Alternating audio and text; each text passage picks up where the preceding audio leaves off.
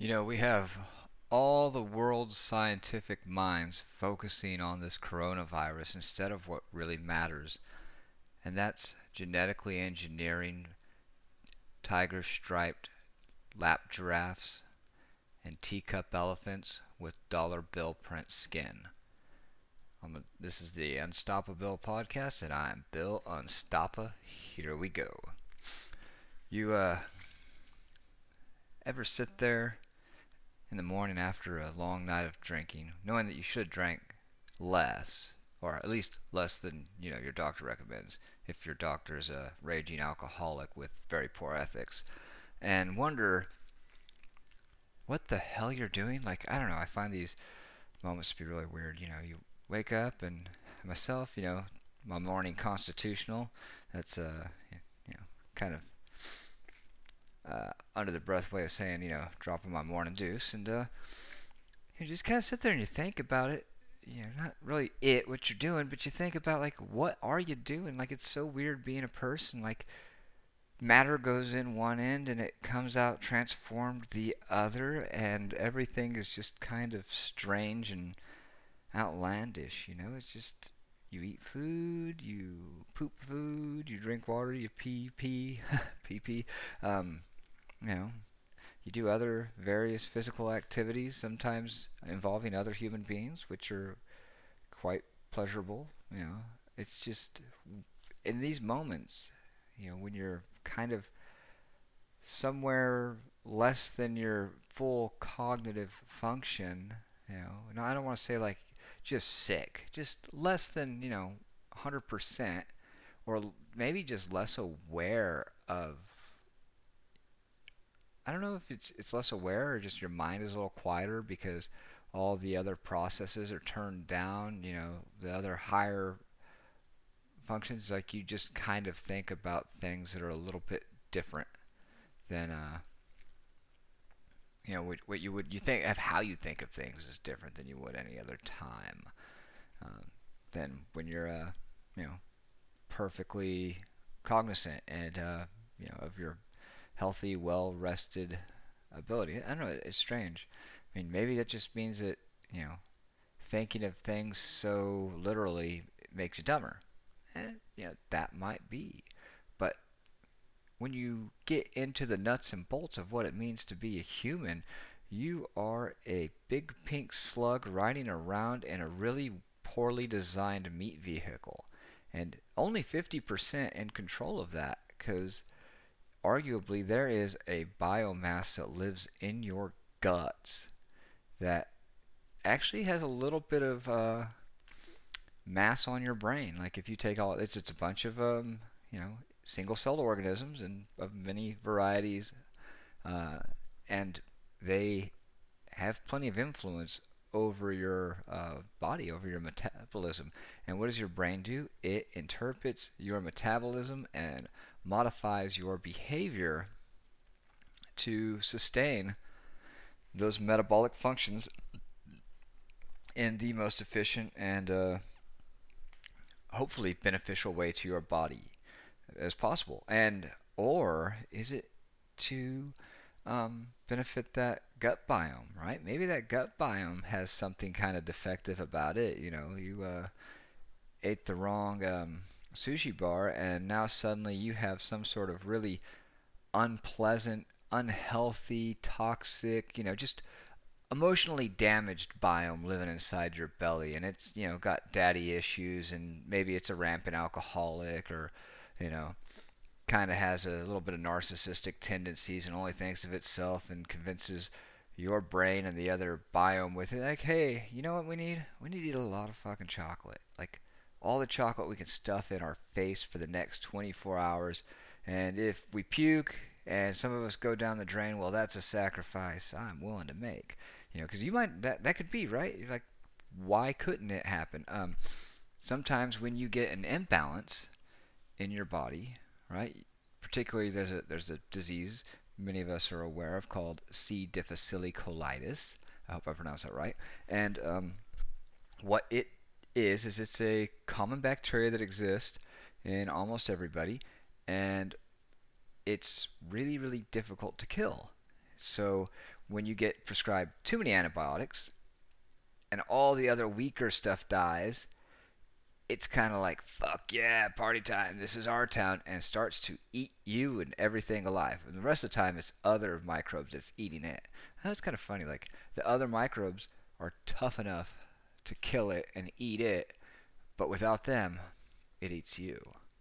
And so the way that they cure this now is, well, the way they cured it about 10 years ago was they actually put poop of somebody healthy up your butt.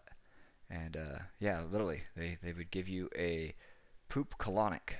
Uh, there's probably a more technical way of saying it than that. Now I think they've actually got it refined to a pill that you can take. You know, I'm not sure how they do it, but I think they take bacteria spores and they put them in a pill, and you pop the pills for so many days, and boom, you do it. But the results of the colonic method are really pretty astounding. So somebody I know was sick. Actually, my wife was sick for quite a while, about 15 months with this disease, and took a long time to get everything on board to do this. And so to get this, this poop colonic, right?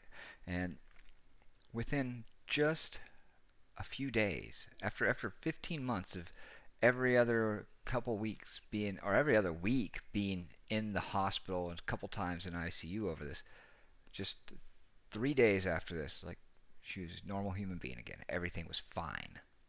And that was, rounds of vancomycin couldn't do it, and it was just a really harrowing experience for her, especially. I mean, me, I was over here just on the sidelines, arguing with insurance and screaming at doctors who didn't want to listen, and getting the right doctor on the right page to find the right stuff. And so we finally did that, and so here we go. But right back to the point is that you are 50% single-celled organisms.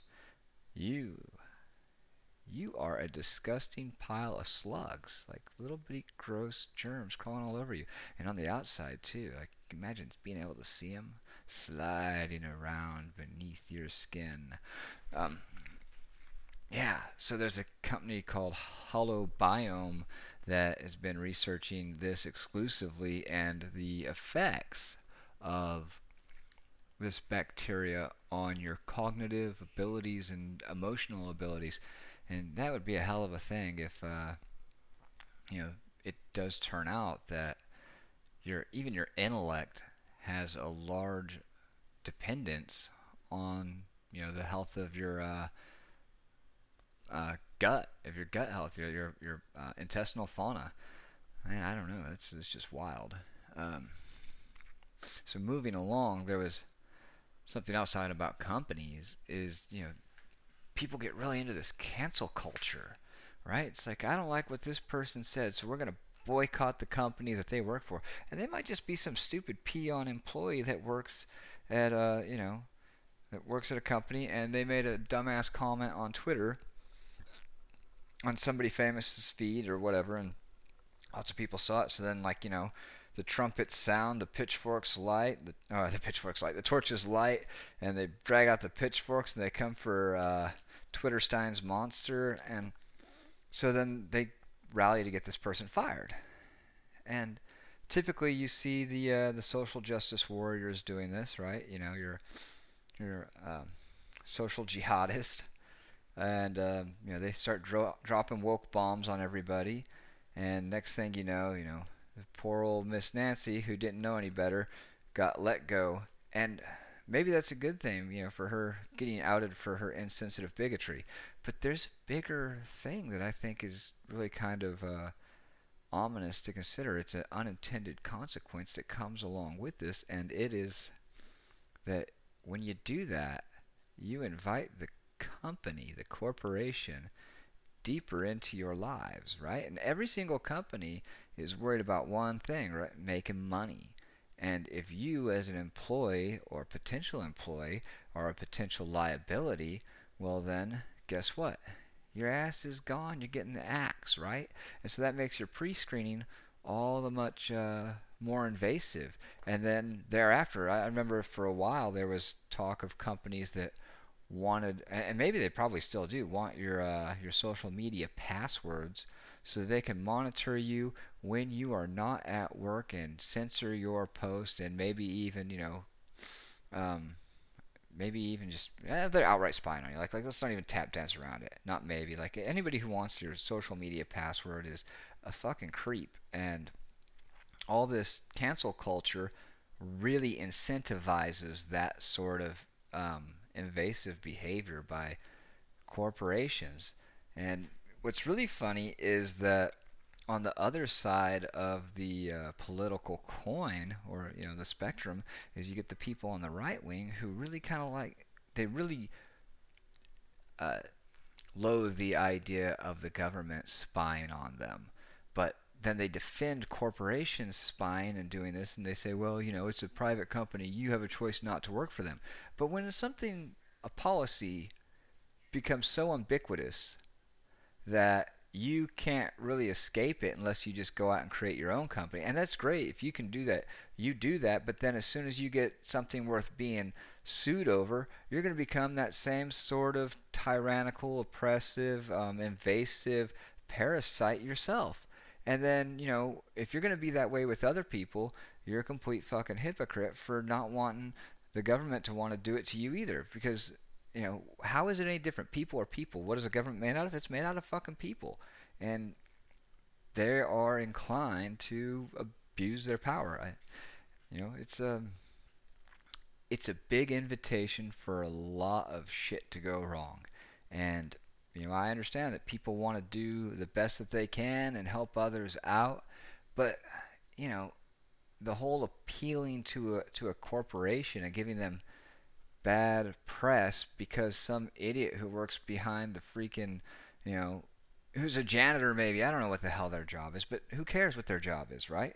I mean, I guess you care if they're in the hiring practice, like they're an HR representative or maybe a CEO, but if Susan down in the mailroom says something fucking retarded, like she's probably in the mailroom because she's fucking retarded. Leave her alone. She's doing the best she can, and maybe losing her job will just make her keep her mouth shut, but it won't change her opinion. It's not going to change her opinion. She'll just be more careful about how she expresses it. So, all you're doing is creating this really weird environment where, there's companies that make software that are designed to go through skim candidates' social media and online activities and flag and create a profile for the potential employer to review over you, the candidate. And that's great. And that might seem like just fine of an idea, but for how long can you maintain the level of scrutiny that needs to be, or like who knows what sort of level of misrepresentation will be taken? Because that's the problem with the PC culture, is that it's fluid. There's nothing set in stone. Language changes all the time. The implication, terminology of it changes all the damn time. It's like take colored people is rude and racist, but people of color isn't. I mean, it's the same simple words, but different order, and the word of interjected between it. I don't understand that. Like, it's retarded. Okay, and I'm not supposed to say retarded. It's a poor expression of an idea. It's just really manipulative. I feel like it's a bunch of linguistic minds that people are made to navigate. And this is why this thing always ends up with people, well, with the culture eating itself, like all the time. You see somebody who is in the woke culture and then they kind of slide out of it, or they make a mistake and then everybody jumps on them like a pack of piranhas. I don't know if you know anything about piranhas, but they will eat the fucking slowest one in the group, right? He gets a little nip in his fin or something, and he starts limping a little bit or starts acting a little funny. Then they all turn around and just, I don't know if they make the sound because they're fish, but next thing you know, there's one less piranha in the fucking school. And chickens are the same way. Chickens and ducks, like, man, I tell you a horrible story, but duck gets injured, right? And the other ducks will drown it. Yeah, you got to the old, community park and like you're racing your RC boat and accidentally hit a duck and it starts swimming funny, the other ducks will jump on it and drown it. So, watch where you're driving those RC boats. That's just reckless, you fucking duck murderers. Well, then we've got this whole thing about what's going on with the virus out there right now, right? And everybody's freaking out because states are opening back up. And, I spoke about this and I was talking about, rights versus responsibility and, how it's probably more responsible to go ahead and cover your face, right? Cover your face, wash your hands, wipe your ass, pay attention to the 4 cardinal areas, just like George Carlin said, armpits, asshole, crotch, and teeth. Use the same brush and preferably in that order if you want to save time. But on the other side, right, you got to look at this. Let's say you have contracted a debilitating disease that is going to make it harder and more difficult for you to work and do your job every day, and it has caused you to degeneratively become disabled, right? You are disabled, you can no longer work, you can't provide for your family, and you're going to have to rely on Social Security or government handouts, for the foreseeable future. And you get told by a doctor, says, well, we have a surgery that will fix this. Now, there's a 2% chance you might die, but we have a 98% success rate with this. Are you going to take the chance? Are you going to watch your whole family suffer and wither away into, poverty and, a complete destruction of your quality of life because you're afraid of a 2% chance you might die when there's a 98% chance of success, right? I mean, who's going to do that? I mean, if I said, hey, look, this lottery ticket's, it costs $1,000, the jackpot's $10 million, but there's only a 98% chance you'll win. You'd be a fucking moron if you didn't buy the ticket. Let's just think about that, right? Wash your hands after you use the coin to, scratch the ticket. And then people get so overly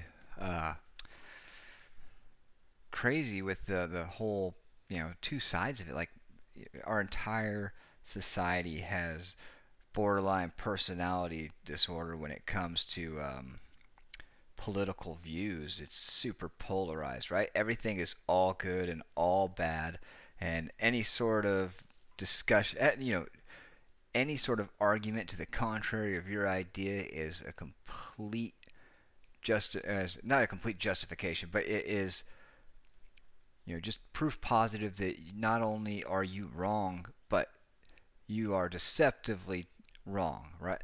You are maybe an immoral agent even, you're just the worst of the worst and a piece of shit for disagreeing with me. In fact, you want people to die, right? That's it. You're going to open things up and you're going to sacrifice them for capitalism because you want the wealthy, rich CEO billionaires to keep living on their yachts and flipping you the bird while they live fat and you toil and choke and die on a ventilator for pennies a day after they cancel your insurance and then they unplug you from the ventilator or some shit like that, right? Because that's what we're all told. And there's some genuine criticism to be had with our medical system right now. I mean, like, it's kind of shitty, it's tough.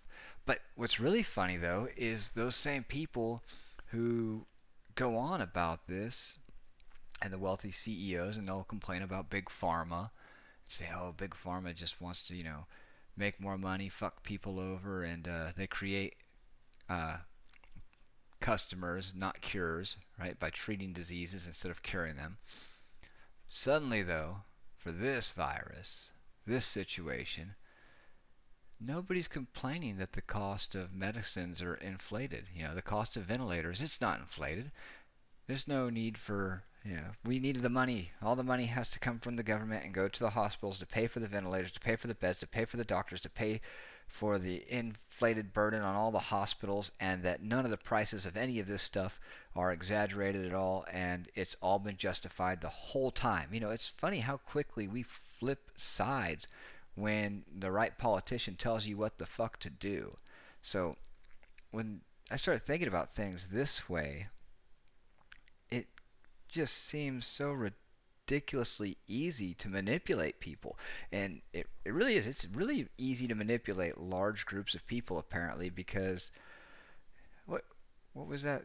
No, I'm going to borrow from George Carlin again here. He says, think of the average person and how stupid they are, and then realize that half of them are dumber than that.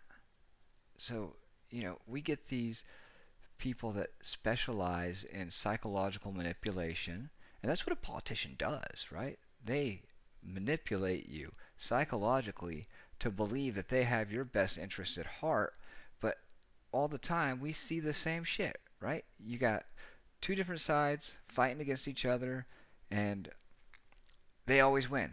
Both sides always win. When they lose something, they lose a very small battle, and they play it very carefully, right? So you look at what's going on with the stimulus packages. Every single time, both parties they pack it full of funds for special interest groups, whether they're big business bailouts or the Center for Performing Arts bailouts, etc. Ad nauseum examples of that. But these are all corporate donors. They're not corporate donors. They are campaign donors to each party, right? So what happens is they get the money, they include the stimulus to these special interest organizations, and then those special interest organizations later on will donate a portion of that back.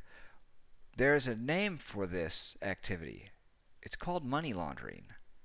And guess what? We're the rubes. And we're getting some breadcrumbs from this too, We're getting some breadcrumbs. We're getting our $2,500 of Corona cash, or what is it, $1,200 of Corona cash. And, I hope the people out there who are getting screwed over and can't go to work, and, that they're getting the food. That they're getting food, they're getting their bills paid, and, that they can at least sustain some semblance of a normal life. I get it. Like, it's this weird world out there, and, like, shit can go wrong. It goes wrong for lots of people. And, it's going wrong for a lot of people right now. And as things open back up, it's going to go wrong for some more people. Like, that's going to happen. But, another interesting thing is that I don't think that this is really going to pan out in the long term. And by long term, I mean, like, within the next year. And the reason why I say that, because I think it's going to take, like, a whole year to really gather up exactly what the level of danger that this really presented as an overall whole, okay, going to be as dangerous as what we really thought it was. I know I'm not saying it wasn't dangerous, and that a lot of people didn't die, because they did, and they're going to continue. People are continuing to die, and we're going to start to figure out who more and more is at risk, and sort that out.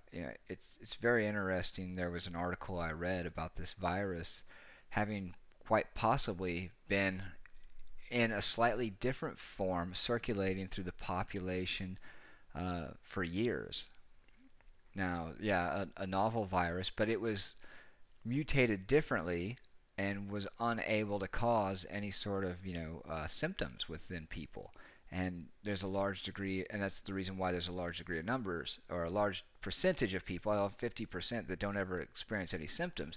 But it also means that at some point it mixed back with an animal, I think is the way I read this, right? It mixed back with an animal, maybe several times over, and then enough mutations took place to where there were some components to it that made it much more lethal and infectious to people, where it caused it became more of a pathogen. And that right there is kind of scary in itself, because, well, if it wasn't created in a lab, and that seems to be pretty clear now, and it would have been a lot simpler if it had been, but it's not.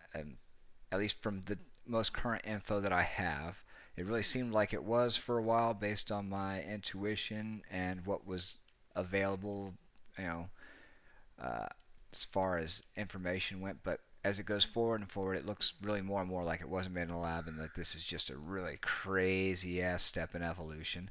And so what's scary about that, the idea that it was circulating as a less dangerous pathogen, or even an asymptomatic, just almost symbiotic pathogen for, I know that's kind of contradictory, right? An oxymoron, symbiotic pathogen. But anyhow, a symbiotic virus for years and then mutated into something, pathogenic, could mean, I don't know this because I'm not a microbiologist, but could that mean that the antibody tests are picking up that benign version of the virus and not the current dangerous one? I don't know. Like, that kind of crossed my mind, and maybe that's it. Maybe that's what's going to happen. But the problem with this theory, the theory that this has traveled around a lot, is that typically, from an evolutionary standpoint, viruses become less dangerous as they spend more and more time with a host. But I guess that's the nature of evolution also, is to just kind of, make a lot of mistakes, and the ones that don't do the best die off, like, SARS-1. It was really, really super deadly and killed people really quick and developed symptoms really fast, so it was really easy to quarantine, taper off, and eradicate. I don't know if it's eradicated, but at least it's well under control, because it made the mistake of being a little too tough, a little too aggressive, and bam, we shut that shit down. And this one, however, is a much sneakier opponent. It likes to sneak in and crawl all over you like ants and get all into the little nooks and crannies of your blood and your brain and your lungs and your bung, and then the alarm goes off. Bam! They all attack at once, and then you start, having symptoms, or not having symptoms, unless it's the other one. Ooh, we don't know. I know, it's really kind of weird. It's very fascinating at the same time. Like, I really can't stop reading enough about this damn thing, and it's wasting a lot of my time when we should really be spending more time on fucking lap giraffes. I'm tired of this. Maybe even some tiny T-Rexes that we could walk around. I don't, maybe they're not even real T-Rexes, but like, we have monitor lizards, big ass monitor lizards, which are really cool. I don't know if if you've ever owned one of those, or if you ever have, you know exactly how cool they are. However, they're a lot of work. They poop a lot. They poop like a whole lot. So like, if you got one in a cage, it's like having a dog, in a cage, and it poops in the cage, and you got to go take it out every day, and it wants to try and, it's very food aggressive. So, and some of them can be trained. I wasn't very good at training them. Like, I had one, this white throat, and he was really cool, and he got pretty good size. He was about 2 foot long, and I get him to chill out. I spend time with him every day, because like when he was a little baby, I'd pick him up, and he'd spray poop everywhere, just like sling it like a fucking squirt gun. It was disgusting. It was kind of hilarious until like one time it got in my daughter's eyes, and I had to pick her up and hold her under the sink. Like, I was picking him up, taking it out of the tank on top of the bar, because that's where I kept him in this tiny apartment. And she come running over below me right when he let one rip, and she's looking right up at it, and like, bam! Freaking bear mace to the eyes from a lizard's bung. And so, had to throw her head under the sink and flush her eyes out, then took her to the doctor to get her some antibiotic drops for the eyes, because there was no way I was going to have my daughter, end up blind at 2 years old from having, monitor mace in her face. And so anyhow, this one, he never really tamed out. Like, I got him to where he's pretty chill, and he'd hang out with me for a little while. I could feed him some treats, like some dog food, and so like one day he's sitting there asleep on my lap, just chilling, after I gave him some treats, and dead asleep. I mean, just like eyes shut, been laying there for a few minutes, and I'm sitting there relaxing, watching TV, and like, he wakes up and just grabs a hold of my middle finger and like chomps down on it. And I'm like, okay, what am I going to do with this thing? and I'm picking him up and he's hanging on. I tried pulling a little bit and like he just bites down harder. And so I'm like, all right, I'll set him on the carpet. Maybe he's just freaked out. And as soon as I set him on the carpet, he'll let go. When he thinks he can run away, and he'll just release and run off. No, he starts tugging. I'm playing tug of war with my finger, trying to take it with him. He's like, "Fuck you! I got a trophy now. You're coming with me, meat bag." And so ended up having to stick his head under the faucet and hold him under there till he finally needed some air and let go.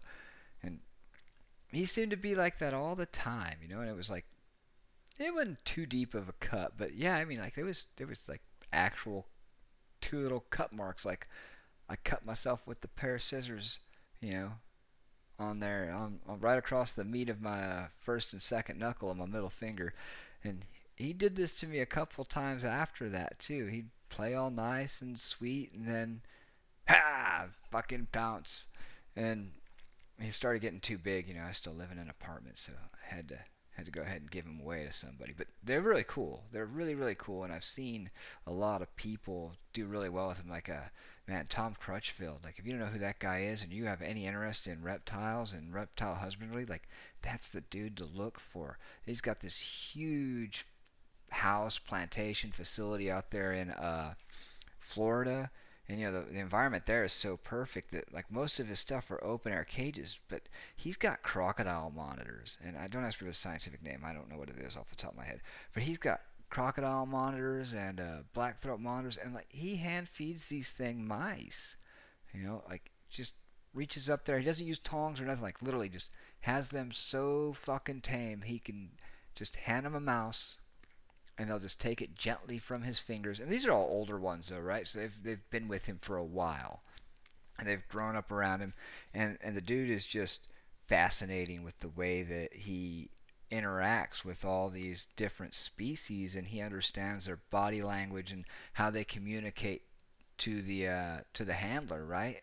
And does a really good job of explaining, how the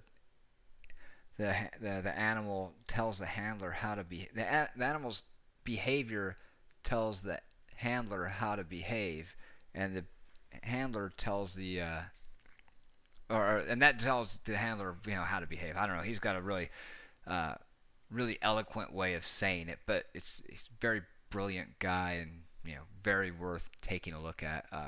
His YouTube presence it's out there, but it's not huge. He's just not that interested in making productions, which I think is a shame because he's got so much information to share, but he's also got so much responsibility and dedication and love for all these animals that he just doesn't have the time.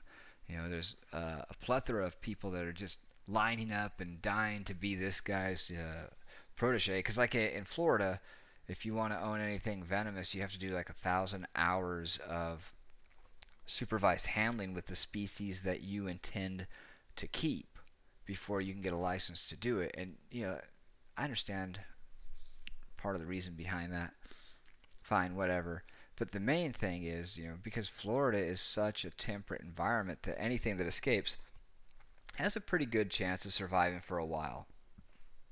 Unlike here in Texas and like pretty much throughout the rest of the states, species, exotic reptile species that escape mostly, they don't survive winters very well. And a lot of the other ones, people don't realize this. A lot of things, like even here in Texas, it's too hot for a lot of even these African species.